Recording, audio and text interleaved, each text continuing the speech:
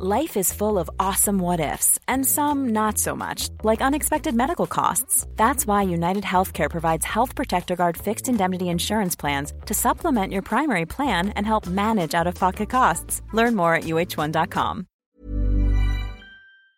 Here's a brief but annoying message to let you know that you could have first heard this episode 9 months ago if you were a subscriber to our Iron Filing Society Patreon offering. For the price of a pint and a St Clement's each month, you can get up to 4 episodes a week, 9 months before the rest of the world gets them. Early access to regular episodes, lots of other marvellous benefits, and there's absolutely no adverts or brief but annoying messages like this that will get right on your ticks. Find out more and subscribe now at tftimemachine.com/ironfilings. Here we go. Here we go. Here we go. Here we go. Here we go. Here we go. This is it. This is Top Flight Time Machine. I am Andy Dawson. Pow, pow, pow. I'm Sam Nifty Delaney. So what? This is the Melchester Odyssey. It is the 12th of December 1981. A date that I imagine is etched into the mind of every Roy of the Rovers fans. Absolute game changer, this one. But we'll do our best to treat it with the appropriate gravitas that it deserves. It's one of those ones where Roy is in full colour on the front cover.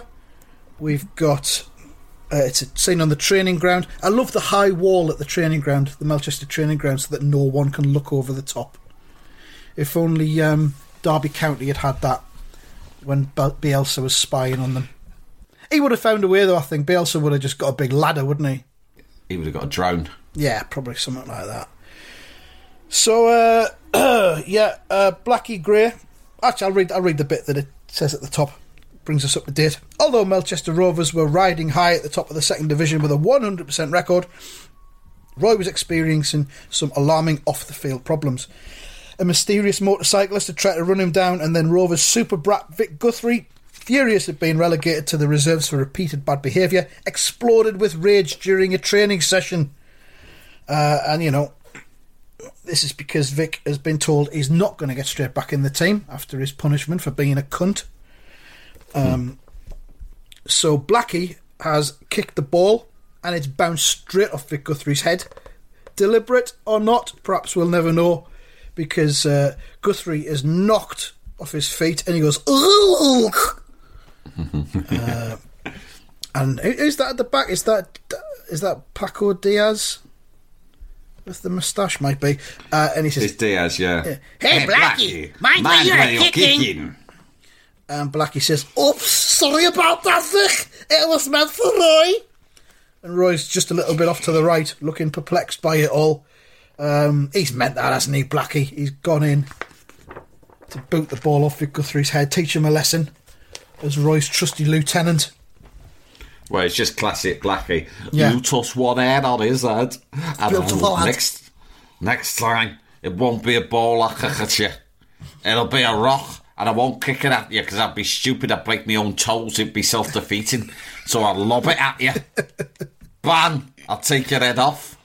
Or a pool ball in a sock. In fights, I've been protected like this before a couple of times by mates. And it leaves you feeling, on the one hand, oh, that's nice. But on the other hand, it makes you feel a bit emasculated because you think, why did they feel as if they had to jump straight in? So I suppose it's an egotistical way of looking at something. Rather than think, that's good, that guy's he's a really good mate, he stepped in there. I think, well, I was perfectly capable of handling that conflict myself. I think it's less about what they feel about you and protecting you, more about them wanting to get involved in a fight because it's fun. Yeah.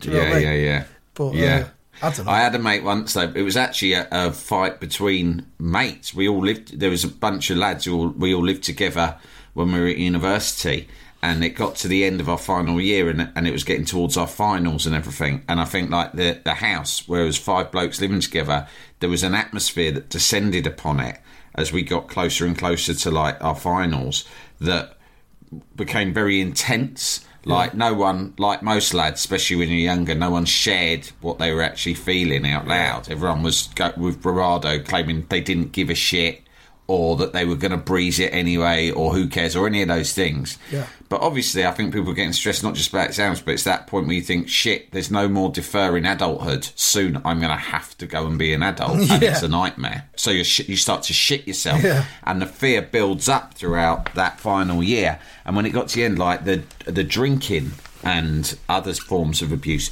became really, really profound, and we all started doing it together without ever talking about why. Every night it got more crazy, but also people started to behave in quite angry, short-tempered ways. And one mate of mine, really, I could see it was really getting to him. I think it was because he was doing maths, and that's obviously really hard, whereas the rest of us were doing... I mean, I was doing politics. It's stupid. It's like in... I think it was A Beautiful Mind, isn't it, where the numbers and the equations all start to come out of your brain and you can just see them in the air. Exactly. The numbers got to him. Yeah. Right. It's a numbers game, whereas I was doing politics, so all I saw in the air was like the House of Commons. Big Ben. Like in a snow globe. Yeah. If you do a politics degree, one of the things is you just have to do a sketch from memory of Big Ben. A ballot box. Yeah. So anyway, he went mad, and I went into his room to find out what the matter was. And while he started raging at me, and I did the worst thing you can ever do to trigger someone violently, is that because he was raging, and there was sort of almost tears streaming out of his eyes, and I laughed, which is, I mean, that is a red rag, right? Yeah. I deserved to get belted. No, I mean, that. I think it was Mark Twain who said, "Never laugh at a raging mathematician." I think it was. Yes, he did say that, yeah. And he's fucking right. I found out that night. The hard way. So he immediately, as soon as I laughed, he shouted, "Don't laugh at me." He's a mate, this bloke. And I don't, like, I look back and think, God, he was going through some real trouble. And I probably wasn't helping much. He grabbed me by the throat and began to strangle me in the style of, say, Darth Vader. Whoa. And just as I was, Did he lift you up off the ground? I think he was attempting to. There was no way he was going to be able to. And he started, like, in those few seconds, what I did was, as a proficient street fighter, I immediately assessed my environment and my options, Andy, as you would imagine. Yeah. But in those few seconds where I was doing that, like RoboCop, or Terminator, sort of like my line of vision is like a computer screen. See all the data in front of your eyes. See everything, right? Yeah. And I'm just doing the maths about how to combat his attack. When suddenly another mate of mine, who I didn't even know was like on the same floor, flew through the door, and he shouted in a sort of a high-pitched voice as he dived at us, and he shouted, "Get your hands off of him!" And I always remember thinking, bit weird. And he launched himself and grabbed the other guy strangling me and sort of tackled him onto the floor and made a floor fight neutralised him.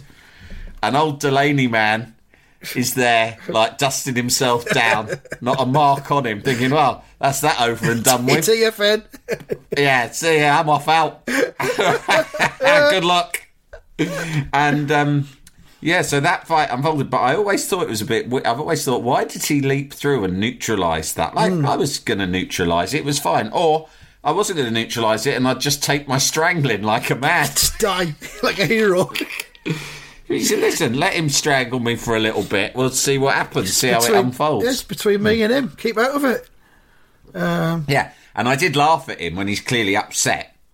So, if he wants to have a little strangle up, then let him be my guest. Like you say, everyone was on edge in the house, so, your mate who jumped in, he'll have been desperate for a bit of frisk as well. So I think that's it. I think it's like what you just said. He wanted to fight. He wasn't protecting me, but I only realised that now. At the time I thought, don't need to protect me, mate. And then I thought, oh, well, go out anyway.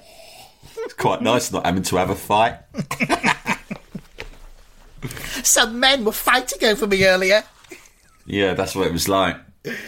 Men always fighting over me. Are you a man? Have other men fought over you? Get in touch. Tell us your story. Yeah. We'll get back on TalkSport one day. Right, so we turn the page and it's continued from front cover. And Blackie's very apologetic. He said, "What a stupid thing to do. Come and sit down, old son. That must have shaken you up a bit." And Vic Guthrie's all, "Nah, get off. I'm all right." He's trying to be a bit disingenuous, Blackie, isn't he? Isn't he? Oh dear, Yeah, what a happened? mistake. Yeah. Does your head hurt a bit? What a terrible accident. I'm so sorry. Except he's not. He hasn't apologised at all, has he? Oh, yeah, he did on the front He doesn't cover. give a shit. Roy's still looking shaken up by the whole thing. Roy is scratching his head, literally. Yeah, I don't know what the fuck. I don't know what the fuck that was about. I'll scratch my Fucking head, see weird. if any ideas come through.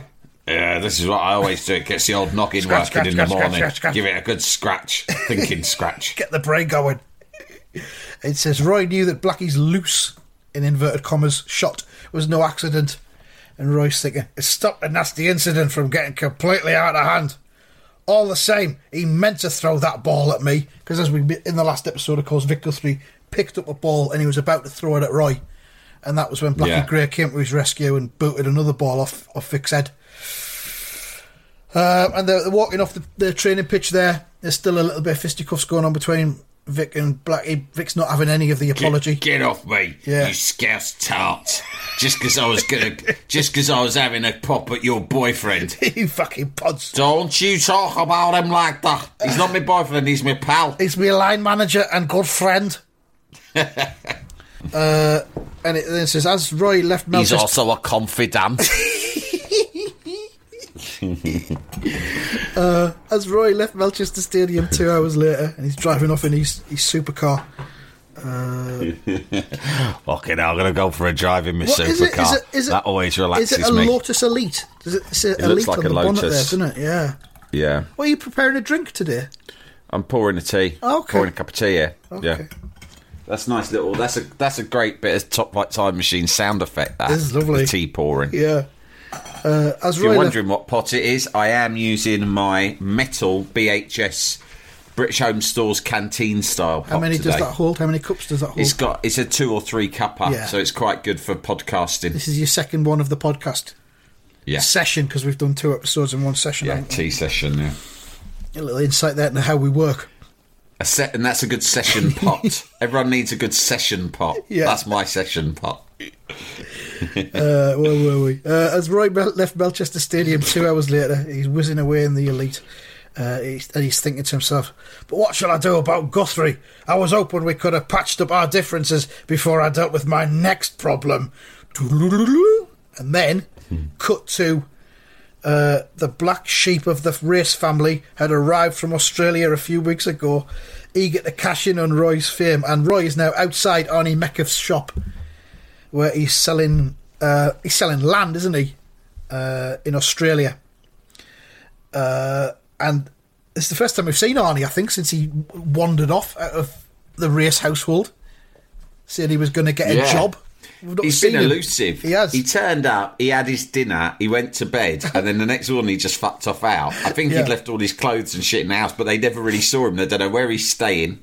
He's probably got a few birds on the go, I imagine. His hair, he's still his haircut. It's got it's a proper lockdown haircut that he's got. And he's in the doorway of the shop. He's shaking hands with a husband and wife who are holding some brochures under their arms. I assume he's done a deal. He sold them some land in Australia, which it's not going to end well for them. It's lovely doing business with you. Yeah. And can I just reiterate that the land definitely exists and it's not a swamp. Anyway, catch up again soon, I hope. And I think you'll find if you say in the small print any mention of a swamp, just ignore that. It's legalese. You know what these lawyers are like. They operate in a world of their own. We don't need to worry about The it. word swamp's got a very different meaning in Australia, so don't worry about it. It's an Aboriginal word. I believe it's derived from the Aboriginal word meaning landscape. It means bountiful land. I'll be there in 6 months' time when we'll go down and we can examine the land together. I'll see you there, no problem. And Roy's outside the shop and he's thinking, my villainous cousin Arnie Metcalf looks as if he's just done a deal with another unsuspecting victim. And Roy and Arnie are inside his shop. Look at Arnie's fucking shit-eating grin on his face. He just looks like a wrong'un, doesn't he? Fucking hell. Good day, Roy. You look a bit uptight, mate. What's the matter? What's the problem? I'm living the fucking dream here. Yeah, come on, mate. Life's good. He says, Roy, I've been meaning to get in touch with you, sport. What with all my stuff still being in your spare room? Been a little busy. And Roy's gone, what for, Arnie? Were you hoping to sell me one of your dream homes in Australia? And then we get another close-up of Roy's face. This is when you know he means business. Some serious talk is about to happen. He's gone a bit watchdog here. He says, well, I wouldn't touch one with a barge pole, not unless I wanted to live in the middle of a marsh. Yes, I've been checking up on you, Arnie. This prime building land you're flogging so cheaply is marshland somewhere in northern Queensland. Fucking hell, long speech.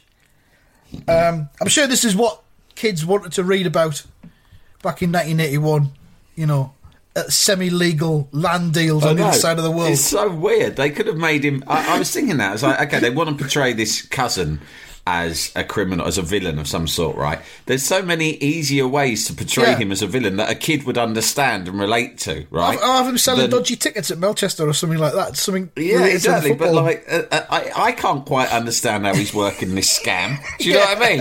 And that would be 40s. Like weird, like dodgy land sucking deals. Mind you, it's appealing, isn't it? Yeah.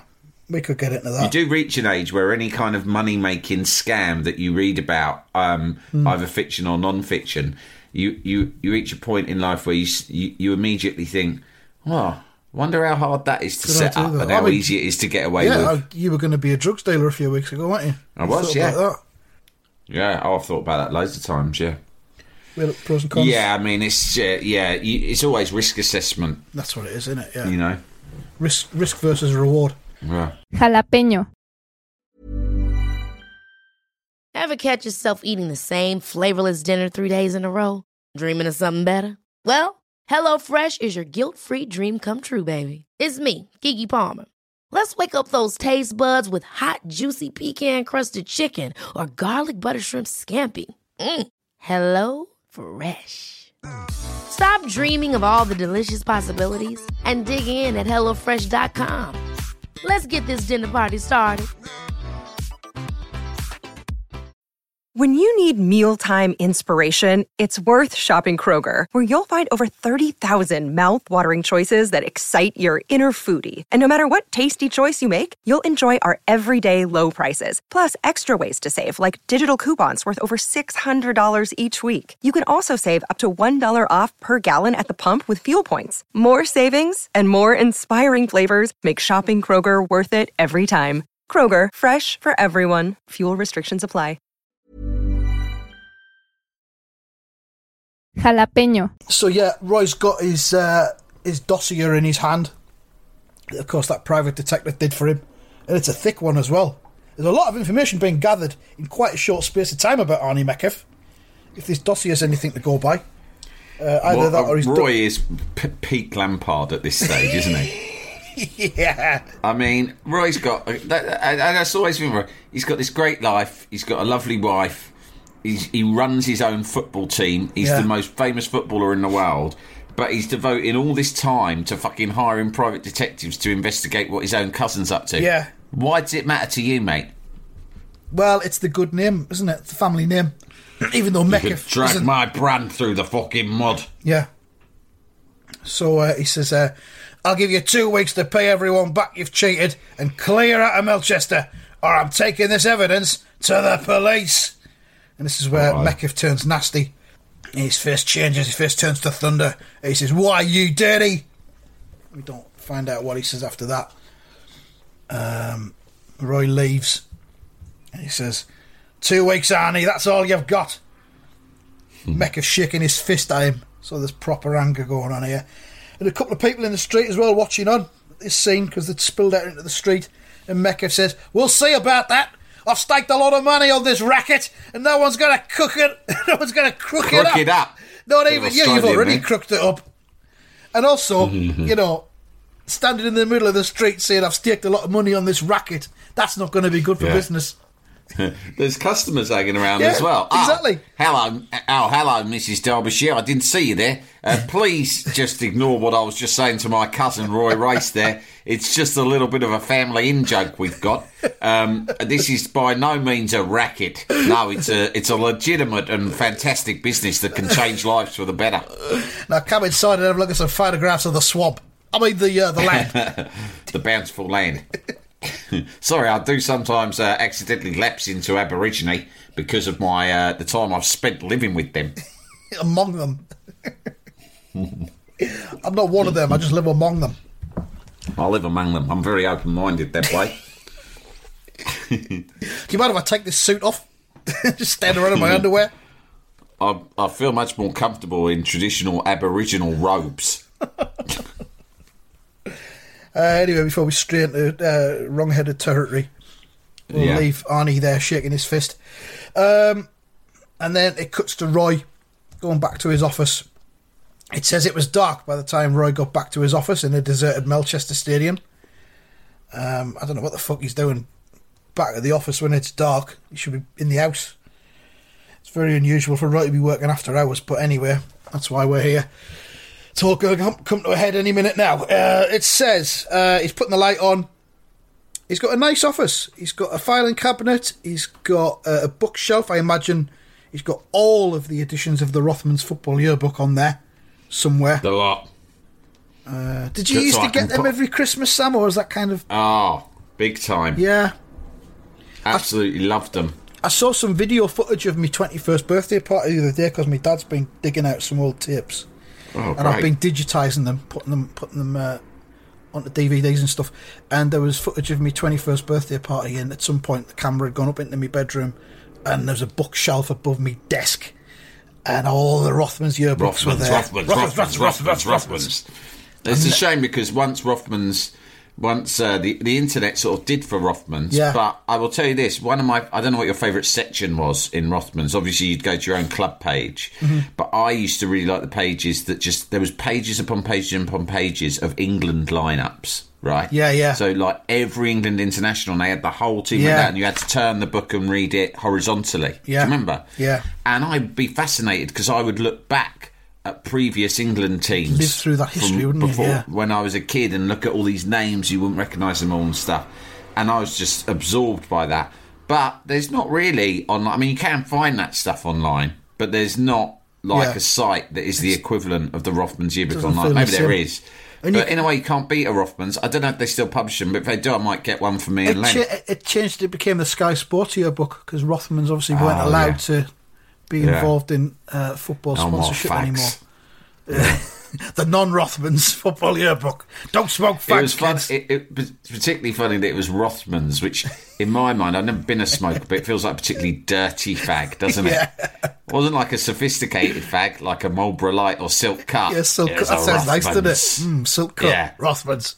Oh, Rothmans, lad. That's what you want to get if you're a real football fan. Real football lads smoke Rothers. Real smoker. I don't know where my Rothmans have gone. I must have got rid of them because of the internet.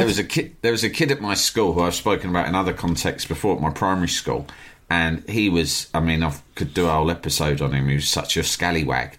But one of the things, like when we were really young, like 9, he was smoking, and you got that in those days, didn't you? Yeah, there was always one. Yeah, primary school smokers. But what I remember was that, you know, all of my brothers smoked. My mum smoked. I was around smokers. I knew fag brands. And like everything, you're sort of fascinated by the different brands, aren't you? Even if you don't smoke it yourself. It's like everything. You think, oh, look at all the different packets and that.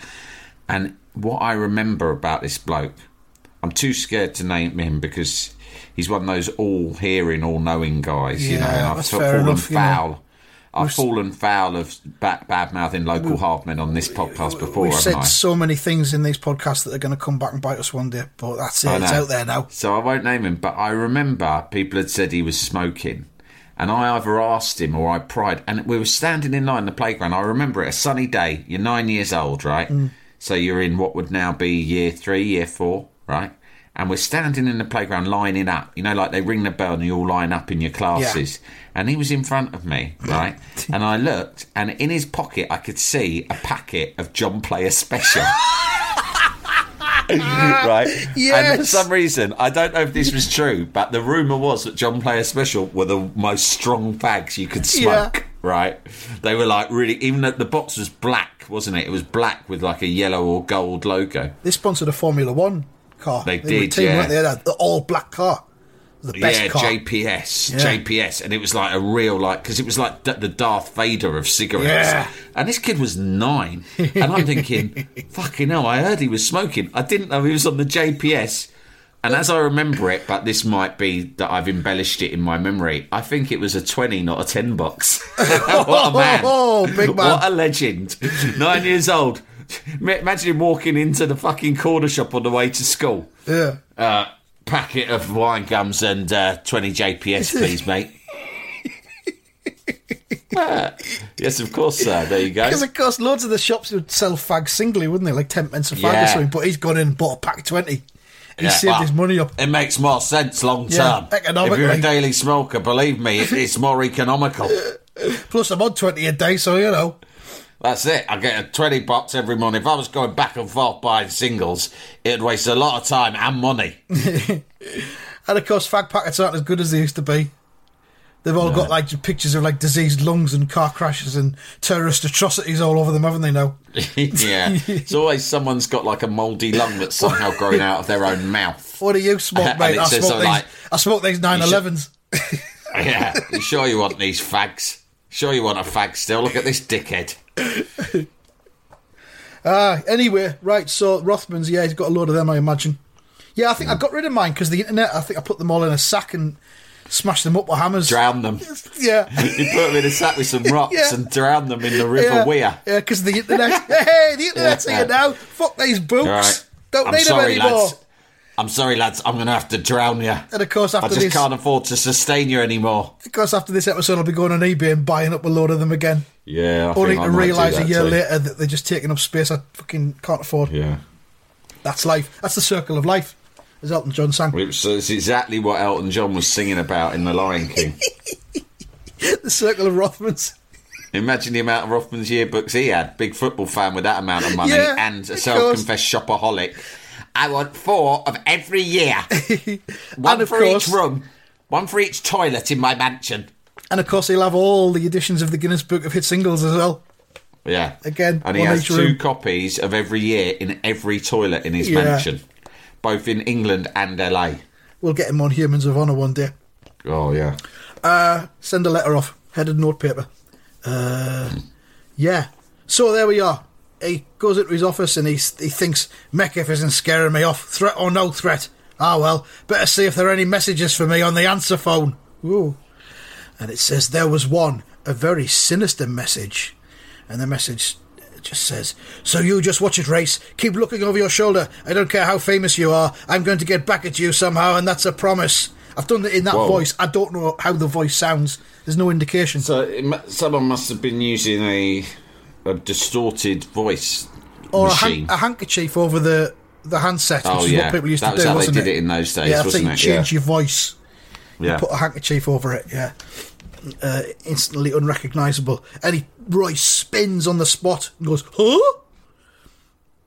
It says, as the snarling recorded voice clicked off without identifying itself, and Roy again scratching his head, having a good think. Scratch, scratch, scratch. He thinks, Oh, I better get scratching. he thinks, Trevor Brinsden, the fanatical fan I banned from Melchester's home games for the rest of the season. It has to be. Good grief. Why is he doing all this exposition in his own head? Yeah. Scratch, scratch, scratch. Good grief. I seem to be surrounded by enemies at the moment. And then we've got a panel which is the entire width of the page with headshots right. of all of the enemies.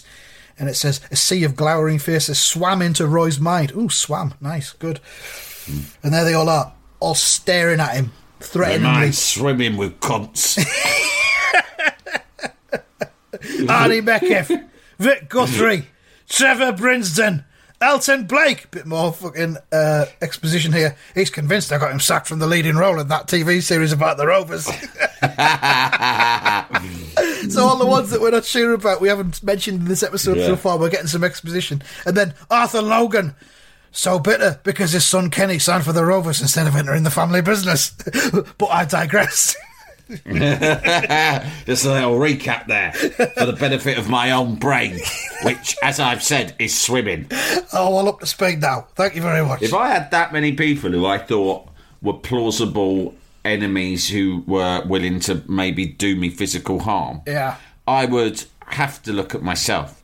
Because I would think, if there is 5 people who I currently think plausibly would want to do me physical harm and threaten me, then surely I must be part of the problem.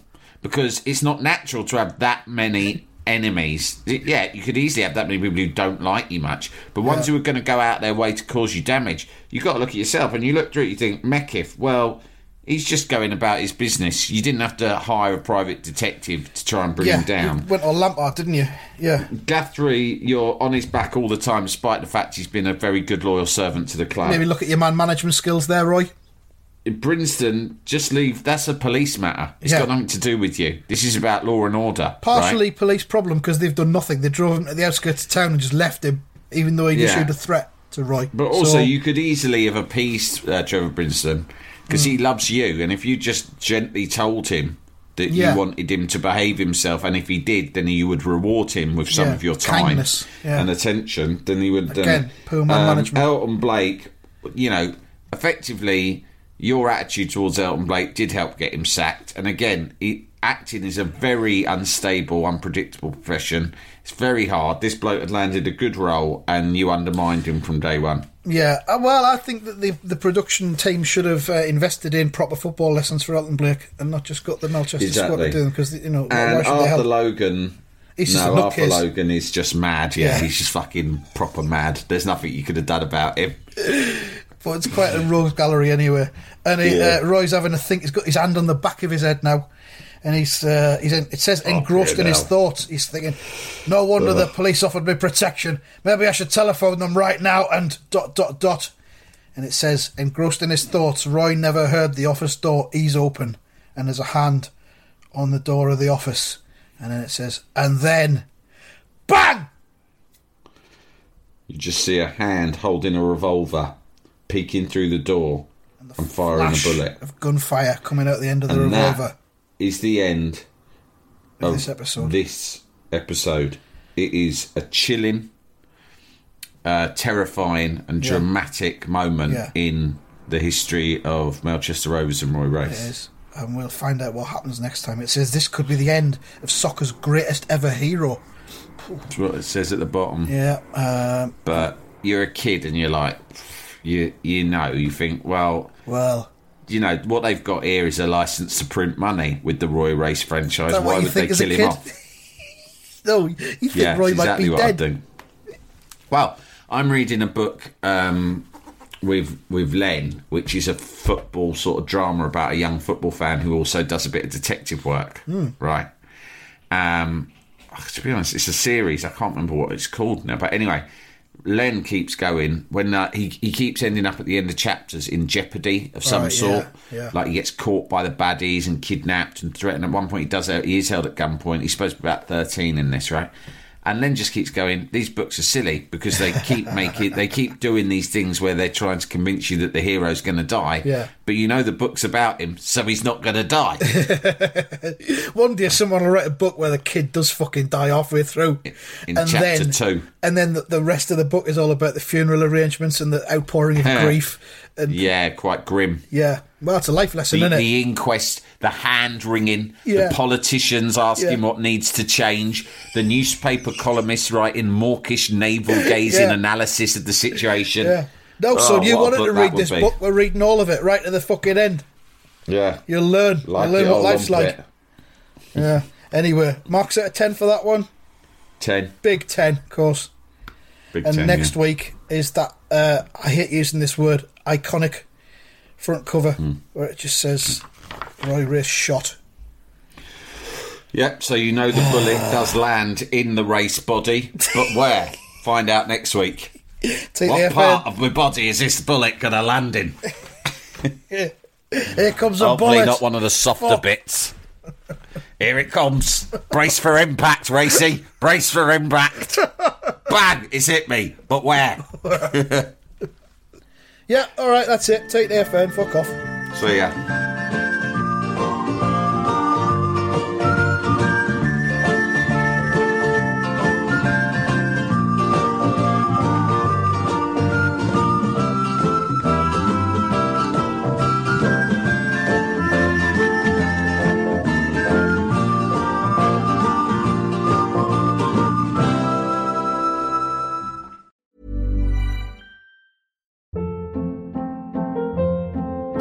Hold up. What was that? Boring. No flavor. That was as bad as those leftovers you ate all week. Keke Palmer here, and it's time to say hello to something fresh and guilt-free. Hello Fresh. Jazz up dinner with pecan-crusted chicken or garlic butter shrimp scampi. Now that's music to my mouth. Hello Fresh. Let's get this dinner party started. Discover all the delicious possibilities at HelloFresh.com.